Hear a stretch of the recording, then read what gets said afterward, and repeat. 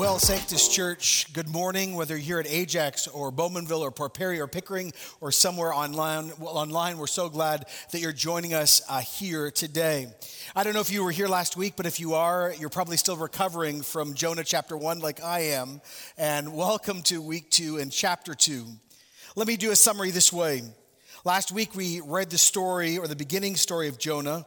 Jonah runs from the presence of God in Jerusalem. He wants nothing to do with God's plan of mercy to save his ethnic enemies. He's so angry, rightly so, at the Assyrians and the Ninevites. He was profoundly moved by their hatred and how they were basically a terrorist state.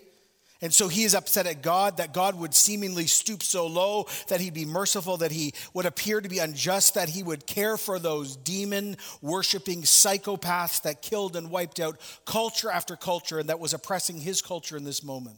He would have no part of God's plan. So he ran, and we found out that he sold everything and got his new Speedo and headed right towards the beautiful southern beaches of Spain. And then the storm came, then the pleading, and then he's discovered the end has come. He's surrendered himself to the inevitable. God is perfect. God is judge.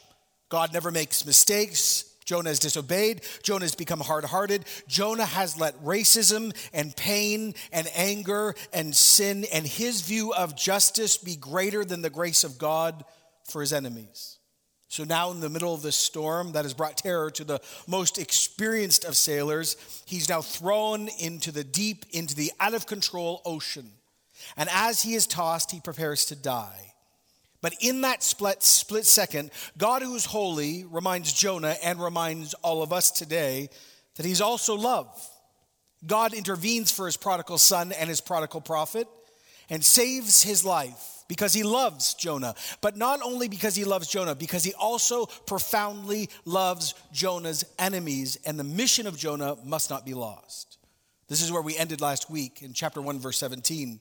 But the Lord provided a great fish to swallow Jonah, and Jonah was inside the fish 3 days and 3 nights. Then we turn the page. From inside the fish, Jonah prayed to the Lord his God. Did you catch it? For the first time so far in the book of Jonah, Jonah says the Lord is his God, personal, real, honest. This turning of Jonah back to God has begun. But it only happens when death is knocking on his door. Of course, Jonah writes this book later, and he summarizes his experience in his prayer later. But these next 2 sentences sort of summarize his full experience. He said, in distress, I called to the Lord, and he answered me from the deep in the realm of the dead. I called for help, and you listened to my cry. Even after all my sinning, after all my running, after all my rebellion, God, you still answered me. Think about it. Have you ever really messed up in your life badly? Or you've hurt someone or offended someone, or you've gone too far? And you go and you call the person on the phone, or you text them, or you knock on their door, and they won't come to the door, and they won't return your call, and you're always looking for the 3 little dots for the text to come back, and it never appears. You wait, and they will not reconcile with you, even though you're admitting you're wrong. Well, unlike human beings, right when Jonah called out to God, God picked up right away. Right when God called back Jonah to himself, this profound thing takes place. And we need to be reminded all the time, but specifically in this moment, that God is mercy, God is grace, and God is love. By the way, did you catch where Jonah ended up calling to God from? He says, I was in the realm of the dead. The phrase is Sheol, the abode of the dead, the place where the dead wait for judgment, in the jaws of death, in the place of no escape. As one person said, in the entrails of death, in the bottom, at the bottom, through the bottom, and all my lost list. There I cried out to God, and God, you listened to me. Oh, but your listening was not listening then laughing at me. Your listening was not listening and ignoring me. Your listening was not listening and then listing all the things I had done wrong, then calling me. God who's almighty, God who's in charge of land and sea, when I cried out to you, you had mercy on me and you helped me. And it's here that Jonah, in classic Jewish Hebraic thinking, cries out, he writes, he utters a psalm of repentance, thanksgiving, and praise. And how he does it actually matters so much. Jonah, if you read chapter 2 carefully, literally is recounting each moment of terror as he's sinking down and dying. This is actually him writing about how he drowned. But don't misread this, especially if you've grown up in church. Most of us, when we read the story of Jonah, thinks that the large fish that God commissions to swallow him swallows him on the surface. No. The fish doesn't show up at the surface. The fish shows up at the bottom at the last second, right when he's about to die. You, God, verse 3, you hurled me into the depths, into the very heart of the seas. The currents are swirling about me. All your waves and your breakers swept over me. First of all, Jonah admits that God is behind all of this. Yes, of course, the sailors are the literal ones who threw him overboard, but actually this is God's hand. And don't get too angry at God. God had told Jonah to do something. Jonah had broken God's law. God, who is a perfect judge, who makes no mistakes, has declared him guilty. God, you flung me into death's door. Now watch this. Jonah at this moment in the story is literally on the surface of the ocean. He's being tossed back and forth, waves smashing over him. His strength is giving way. The currents are starting to pull him down. And then he utters what he thinks will be his last words. And his last words are full of contradiction. I've been banished from your sight, yet I will look again towards your holy temple. Now, you feel regret here and pain here. So honest, I've been banished. Now, that phrase matters because it's the same phrase used for Adam and Eve when they were banished from the Garden of Eden. No longer life but death, no longer close but far. I've given up what was amazing for nothing. And yet there's a reason why Jonah uses the same intention as the Garden of Eden. See, Adam and Eve were banished, were driven out of Eden so God could save them. We miss this so much of the time. God said you must leave because he knew if Adam and Eve, after they sinned, walked over to the other tree, the tree of life, and ate the tree of life, they would be eternally unable to be redeemed. So God in his mercy drives Adam and Eve out of Eden. He banishes them so in judgment he can show mercy and save them again. And Jonah knows this, so this is why he cries out, I am banished, and yet in the same breath says, but I'm going to be saved. I'm going to look at the temple again. I'm going to be able, and notice the language, in this life to go back to the guaranteed place of encounter and meet with the God I've been running from. This is going to happen. And right when he says it, then he sinks and begins to drown.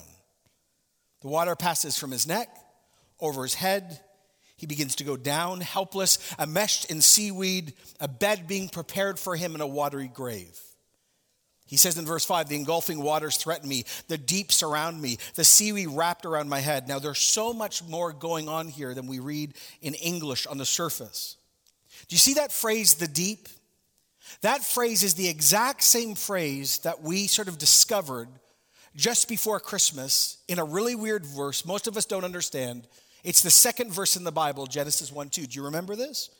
Now the earth was formless and empty, and darkness was over the surface of the what? Everyone? The deep. And the Spirit of God was hovering over the what? The waters.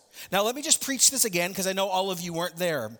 In the beginning, before creation and then at creation, when the uncreated was becoming created, there is this foreboding darkness, a disorder, something that's out of place. It's dangerous, it's wrong, it's evil, and rebellious.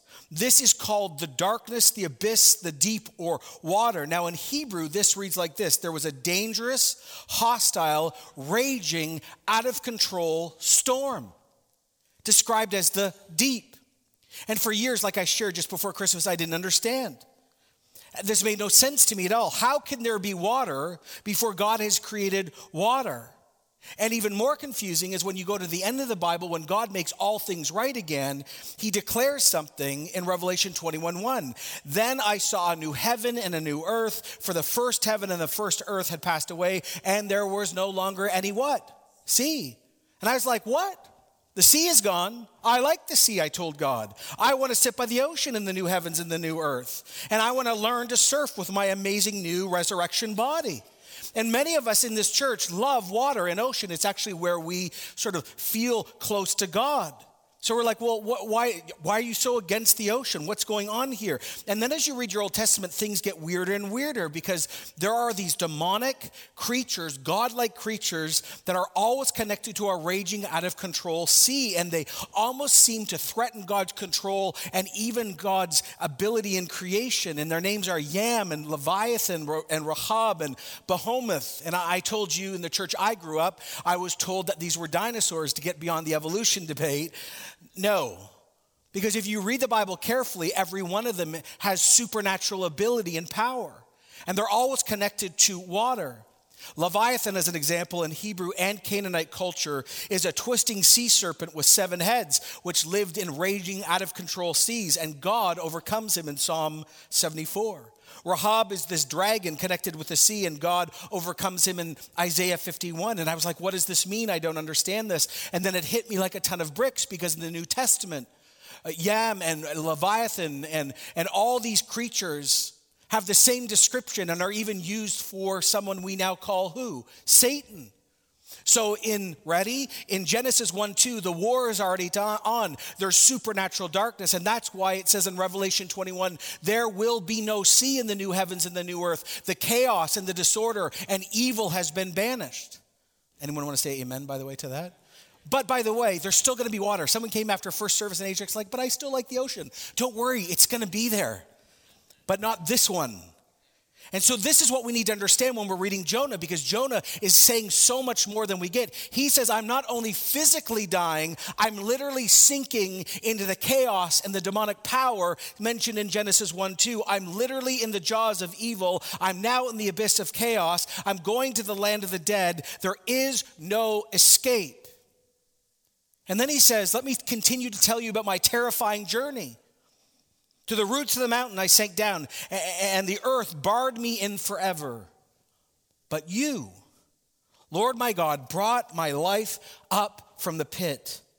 There at the bottom, there at death's door, there in the middle of spiritual chaos, there under God's just judgment, there in the pit of all pits, God acts, God sends the fish at the end, not at the beginning, and God rescues.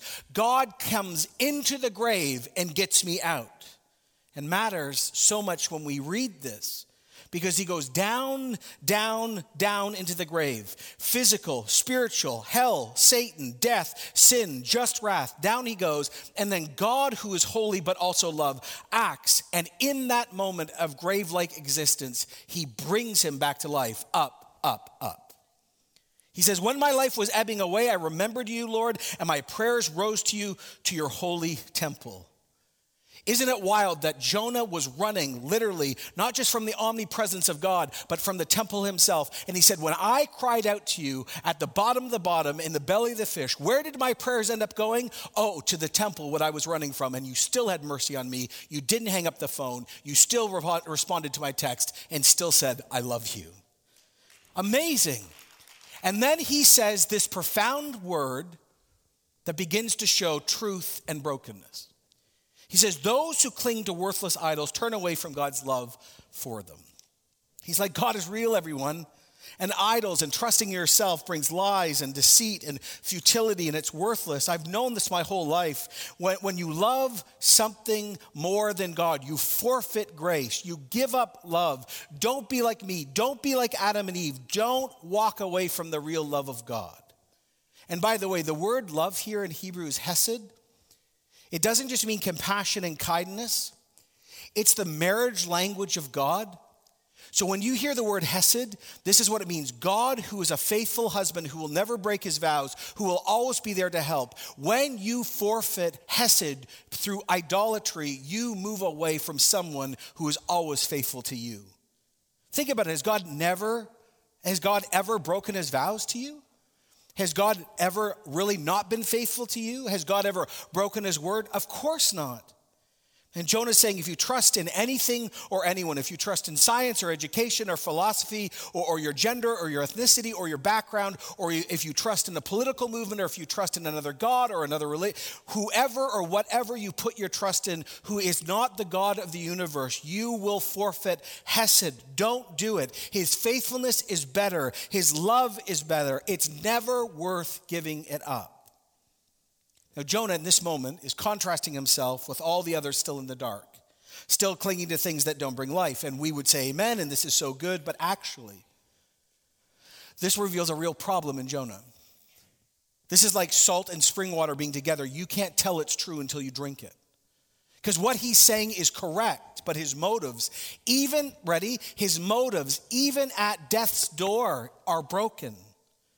See, although what Jonah is saying is right, we begin to see a crack and a problem. Jonah is changed, sort of. Again, he's still participating in the sin of othering. He's still sitting there at the point of death, even though God's having mercy on him and he's in the belly of a fish and he knows he's going to meet God again. He's still saying, but those people who worship those idols, it's what Tim Keller wrote when he said there's still a sense of superiority and self-righteousness that will cause Jonah later to explode in anger in chapter 4 when God has mercy on those that Jonah views as inferior. He sees the literal idols of the pagans and does not see the more subtle idols in his own life that keep him from fully grasping that them and him only live equally by God's grace. So God saves him, and even in the saving, Jonah still has not repented of his racism, his hatred, and his unforgiveness.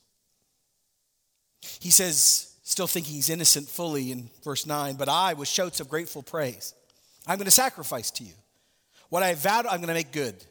I will say salvation comes from the Lord. Now, I'd never caught this in the story of Jonah, but all of this is happening. He's saying this is all going to happen while he's still not on dry land, but actually in the belly of the fish. It's like what the song many of you sing, it's praise before my breakthrough, is true. He says, the presence I was running from, I cannot now wait to get close again, so close. And I'm going to go back, and I'm going to go to Israel, and I'm going to actually right into the temple, and I'm actually going to match my words with actions. I'm going to sacrifice to you. Now, this is a formal deal. Psalms of thanksgiving, much of the time, were said in the temple, and they were accompanied by a sacrifice. When someone was rescued from illness or death, they would provide an animal sacrifice, and the best parts of the animal, which was considered fat, was burned to God, and the rest of the animal would be eaten and shared. And much of the time when a psalm of thanksgiving was said in the temple, the meal through the animal would be the place where the person stands up and tells their testimony, their story about how God rescues them. Now, did you catch the repetition? Because I sure didn't. Both chapter 1 and chapter 2 have the exact same ending. The pagan sailors who had no clue who God was and Jonah share the same crisis, the storm. Both cry out to the true living God, Yahweh. They both in the end acknowledge God as God. They all acknowledge he's in control. They acknowledge he's sovereign. They both get physically rescued. They both connect with God. They both make vows to God. They both make sacrifices to God. But here's the irony. Here's the insight. Here's the rebuke to us who know God. Jonah had God's word his whole life. The pagan sailors didn't.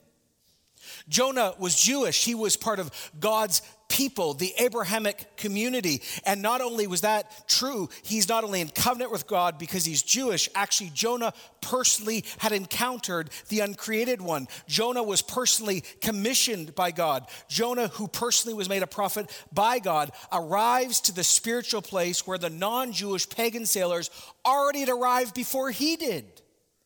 He's still looking down on them, and they've already got closer to the God that he supposedly knows like a bestie. Be real careful when you think God isn't working somewhere else. Well, the Lord ends the story like this. The Lord commanded the fish, and it vomited Jonah onto dry land. Isn't it interesting? God commands, he commissions, and calls the fish. The fish doesn't have a debate with God like Jonah, and it's done. Welcome home. And God responds to Jonah's prayer, again, the most hilarious of ways. He spews Jonah up. Mission accomplished. Jonah's saved because God loves him. And Jonah is also saved, so others he hates still will be saved. Now let's just sit for a moment and ask a few things. Not only, what have I learned that I didn't know before historically? The greater question is, what is the Holy Spirit saying to us as Sanctus Church, to you as an individual, teaching us and leading us into? Well, first, Jesus, who of course is God in flesh, the God of Jonah, He thought this was so significant, Jonah chapter 2, that he uses Jonah 2 multiple times, not only to address his enemies, but actually to show the world who he truly is. It says in Matthew 12:38, then some of the Pharisees, the pastors of the day, and the teachers of the law came to Jesus, teacher, we want to see a sign from you. He answered, you're a wicked and adulterous generation asking for a sign. But none will be given except the sign of the prophet Jonah. For as Jonah was 3 days and 3 nights in the belly of a huge fish, so the Son of Man will be 3 days and 3 nights in the heart of the earth. The men of Nineveh will stand up at judgment with this generation, and they're going to condemn it. For they repented at Jonah's preaching, and now something greater than Jonah is here. Whoa. First of all, Jesus stands up and says, I'm more important than Jonah. Excuse me? And not only am I more important than Jonah, what I'm doing is more powerful than what Jonah ever did. What? Just so you understand, my preaching is more important and stronger than Jonah's preaching. And by the way, if those pagan, terrorist-like state Assyrians repented at his preaching, but you don't repent at my preaching, you think they were in trouble? You're in way more trouble. Why? Because I'm actually the God of Jonah.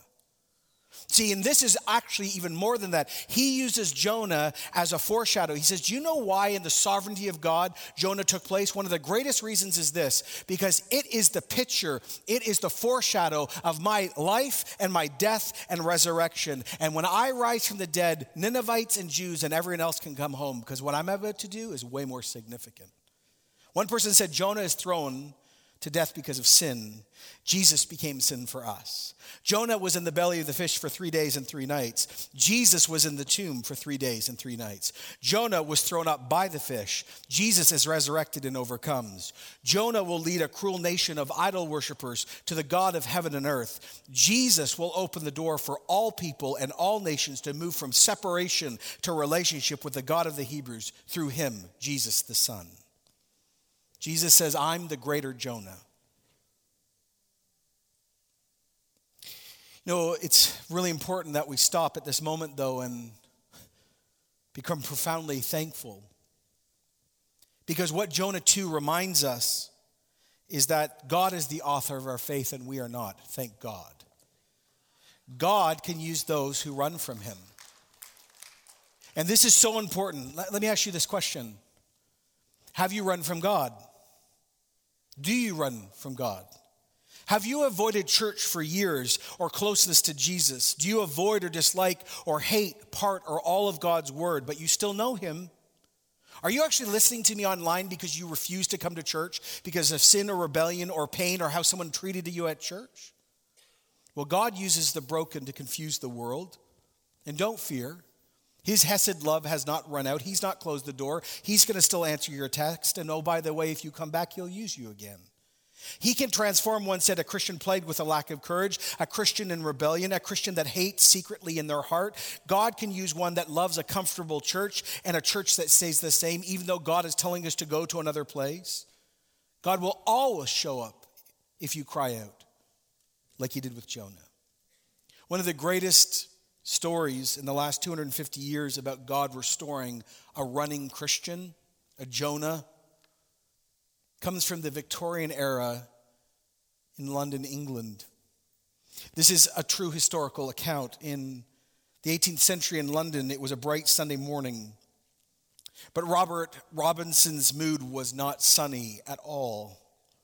All along the street, people were hurrying to church. In the midst of the crowd, Robinson was a lonely man. The sound of church bells all around him reminded him of years past when he was a young adult and his faith in God was strong and the church was integral in his life. It had been years since he'd set foot in a church. By the way, right now, here at another site or online, you can't believe I'm even saying this because you're actually setting foot in a church and you haven't done it for years. Years of wandering, disillusionment, key phrase, and a gradual defection from the God he once loved. That love for God, once fiery and passionate, had slowly burned out within him, leaving him dark and cold. Well, Robinson heard the clip-clop of a horse-drawn cab behind him. He turned to lift his hand to hail the driver, but he saw that the cab, the Uber of his day, was occupied by a young woman dressed, I love this, in the finery for the Lord's day, dressing up for Jesus. So he waved the Uber by, and the woman in the Uber said no. Stop. Sir, I'd be happy to share my cab with you. Are you going to church? She asked. He was about to decline and then weirdly said yes. Yes, I am going to church. So he stepped into the carriage and sat down beside this young woman. He did not know her. As the carriage rolled forward, Robert Robinson and the woman exchanged introductions, as was the custom, and there was a flash of recognition in her eyes when he stated his name. She said, that's a shocking coincidence. She reached into her purse and she pulled out a small book of inspirational poems and opened it to a ribbon bookmark and handed the book to him. She says, I was literally just reading this morning this verse by this famed poet called Robert Robinson. Is that you? He took the book nodding. Yes, he said, I wrote these words years ago. Oh, how wonderful, she exclaimed. Imagine I'm sharing a carriage with the author of these very lines going to church. Robinson recalls that he could barely hear her at that moment. He was absorbed in the words that he once wrote. They were words, by the way, that one day would be set to music and become one of the greatest hymns of Western Christianity, sung by hundreds of millions and generations of Christians. Come thou fount of every blessing. Tune my heart to sing thy grace. Streams of mercy never ceasing. Calls of loudest praise. His eyes slipped to the bottom of the page. Prone to wander, Lord, I feel it. Prone to leave the God I love. Here's my heart, oh, take and seal it. Seal it for your courts above. He could barely read the last few lines he recalls. As tears brimmed in his eyes, he said, I wrote these words. I've lived these words, prone to wander. Suddenly, the woman clued into what was taking place. And she looked at the man she had so much respect for and realized he had fallen. And she gently said, but you also wrote, here's my heart, oh, take and seal it. You can offer your heart right now to God again, Mr. Robinson. It is never too late. Well, it wasn't too late. And this was no coincidence, of course. This is Divine Conspiracy 101. And in that moment, he did go to church. He turned his heart back to God and he walked with God the rest of his life, which is beautiful. But here's the question. Have you run from God? Are you avoiding Jesus? Are you avoiding his people, his church? Do you come week in and week out, but you're running inside? Listen, just come home.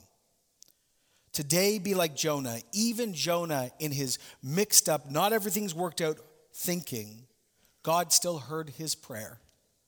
And God's hesed was stronger than Jonah's compromise. All you must do is say, Lord Jesus, have mercy on me, rescue me, and use me once again. And you will be met. It is not a mistake that I am speaking at this moment to some of you. You're like, why are you looking at me? I can't see you. There's lights and you're actually at Pickering, so how do I even know? God always is setting up scenarios to meet his wandering, running children. He loves you. He loves you. He loves you. His love is better than anything the world can offer. Come home. Come home to him. Now, many of us are like, well, nope, that's not me. I'm good. I'm not Jonah. I'm in. I'm not running from his presence. I love the Bible. I go to Connect Group. I'm great. Okay? We all need to remember as human beings that the Bible is very relevant. Jeremiah, I think it says that the heart is deceitful above all things. We are all blind much of the time to who we really are. If you doubt it, just ask your best friend or your spouse. You'll learn very quickly how blind you are. But God sees us in perfection. He sees us honestly. And so we should not be quickly moving to, I'm fine, I'm not Jonah. Last week when we gathered together, we began a very difficult conversation as a church about othering. And how Jonah at his heart believed that other people did not deserve the mercy of God and the love of God like he did. And we started walking through all the different categories of those others that don't deserve God's love. And I asked you last week, I don't know if you did it, I did it. I asked you to do it, to sit with the Holy Spirit and ask the Holy Spirit to tell you specifically who you do not love, who you're suspicious of, who you would be hesitant to give the gospel to forgive and to love. If, by the way, you didn't do it, you still should. And that was an external conversation, those people. But now there's a different conversation we need to have with the Holy Spirit this week. We need to go before the Holy Spirit and ask him this: am I becoming Jonah and I don't even know it? I love when one person said there are a group of patterns that if you honestly see them, you are becoming the dark side of Jonah. The first one is lack of prayer. You'll notice in Jonah's story, he ran from the presence of God and stopped basically praying. He was silent. If your prayer life is collapsing or it's become cold, you're in danger of becoming Jonah very quickly. If there's an absence of joy and praise, actually, I'm just going to stop. In Jesus' name, the evil one cannot stop what I'm about to say. If there's an absence of joy and praise in your life, I didn't say happiness, but if worship is actually not taking place, if you are not coming to guaranteed places of encounter to worship, you're in danger of becoming Jonah. If there's a lack of appreciation of life and death looks good, and there's a lot of complication around that very quickly, but you need to have a conversation. One of the biggest signs that you're becoming Jonah is if you actually have lost sensitivity to sin in your own life. If you find yourself saying, I know it's bad, but, well, I'm just going to do that thing because it's not that. If you start heading down a path where you begin to justify or you no longer feel convicted of what the Bible is clear upon, you already are Jonah. Another sign that you're becoming Jonah, a Jonah-like individual in the negative sense, is that actually you miss the consequences of your sin on other people. And this is really important that you go, I'm going to do this and I don't care what happens. One of the biggest ones is you don't have compassion or love for other people. Like I said last week, your political view, your pain, your history, is stronger than the mercy of God for the world. And the greatest sign you've become Jonah in the negative way is that you know the commands of God and you just say, I don't care, I'm not obeying. Or in a unique way, if the Lord has asked you to do something and you've said no. Now, this is not meant, by the way, as condemnation or wagging a finger.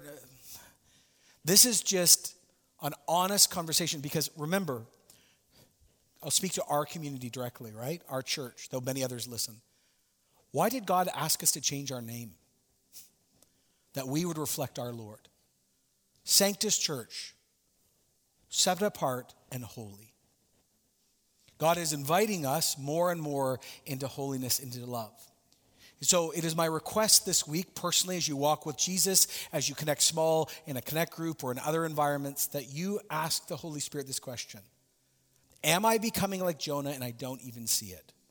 Is my prayer life beginning to disappear? Is praise disappearing?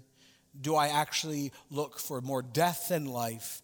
Am I no longer sensitive to the Holy Spirit convicting me of sin or the consequences of my sin on others? Do I love my view more than God's love for my enemy? Or am I just purely disobeying? So let's just take a moment across all of our sites and all of you watching online. Could we just pray about this? So God of Jonah, found through the face of Jesus, through the life of Jesus, by the power of the Holy Spirit. First of all, we want to thank you that you are good and your love endures forever. And we want to thank you that your Hesed love, your faithful marriage love is stronger than our disobedience and our wandering. And thank you, Jesus, that you are the perfect Jonah and there's no compromise in you. So first of all, as a church, we just want to say thank you so much that you keep giving us mercy, that your mercies are new every morning, that you keep forgiving us, that you love us. You're never going to leave us or forsake us. Just thank you. Can you say thank you just to God right now? Just thank you. Thank you. Some of us, Lord, are listening at this moment and we are shocked and terrified because we are literally Robert Robinson. We are Jonah, and we can't believe this is being preached on. So if that's you, just literally on your knees or in your heart say, I'm coming home. I'm done running. I want to go back to the God I once loved. And Lord, we pray for those people coming back. You'd restore them. You'd heal them. You'd heal them and restore their history. Do new things. Use them again. No matter what the evil one says, no matter what their family or friends say, no matter what even church people say, use them again in Jesus' name. And then for the rest of us, Holy Spirit, we will not fight you.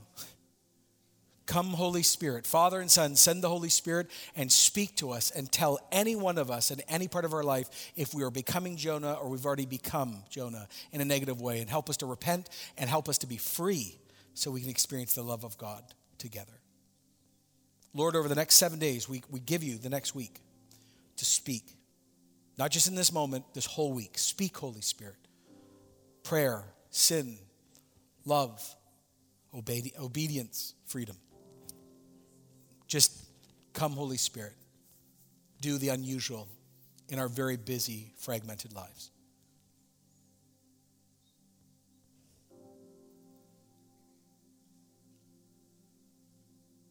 Yeah, we pray this in Jesus' name, who is mercy. And we all said together, we're going to respond with communion, because Jesus, just before he was executed and murdered, really, got with his closest friends and said, at a Passover meal, took a piece of Passover bread and said, my body's going to be broken for you. And then he took one of the goblets of wine and said, my blood's going to be spilled. This is a new covenant, a new agreement. This is the fulfillment, actually, of Hesed and everything in the Old Testament in the best of ways. So if you're a Christian, as you come forward, it's past today. We're going to do come forward communion today. As you come forward, number one, you thank Jesus that Jesus is the author of your faith and he's faithful more than you're faithful. Second thing, as you come forward, the Bible says this is we remember the death and resurrection of Jesus. So do that. Remember his death for you and his resurrection. Third, as we always say, when you come forward and take communion, you repent of sin. So if anything I've preached on, if you came under the conviction of sin while I preached, you come and repent and then take this. Also, we say this all the time at Sanctus Church. We take communion with hundreds of millions of Christians this week, but remember, there's one day we'll never do this again, because in the new heavens and the new earth, we'll never need to do this because we're actually going to see Jesus face to face and eat with him. Isn't that amazing? Cannot wait for that. So amazing. And also, as we teach here all the time, this is a guaranteed place of encounter. Jesus is not in these elements, but Jesus is here. And though my friends are going to serve you today, the one who's really serving you is Jesus himself. So when you come to take communion today, you come full of expectation, holy fear, and love, because he's here. He's really here. This isn't just memorial. He's present. Communion. If you're a Christian, you're welcome. If you're struggling, you're welcome. If you're doing great in your faith, you're welcome. If you're having a terrible week, you're welcome. If you're not a Christian yet, please don't take communion because you've not embraced the one it represents. It's a great place to meet him. But most importantly, Paul says, if you're a Christian and you're actually running like Jonah did and not obeying God in a certain way or a specific way, you don't take this until you repent. So would you stand with me now and let me just pray over this moment. Thank you, Lord, that where 2 or 3 Christians gather, Jesus is present. Thank you that you inhabit the praises of your people. Thank you that where spiritual gifts are, the Spirit of God is being used and present. And thank you that you are here now in communion. Come meet with your people. Bring people home. Restore us. Give us hope. Remind us of your love. Yeah, have your way, we ask. In Jesus' name.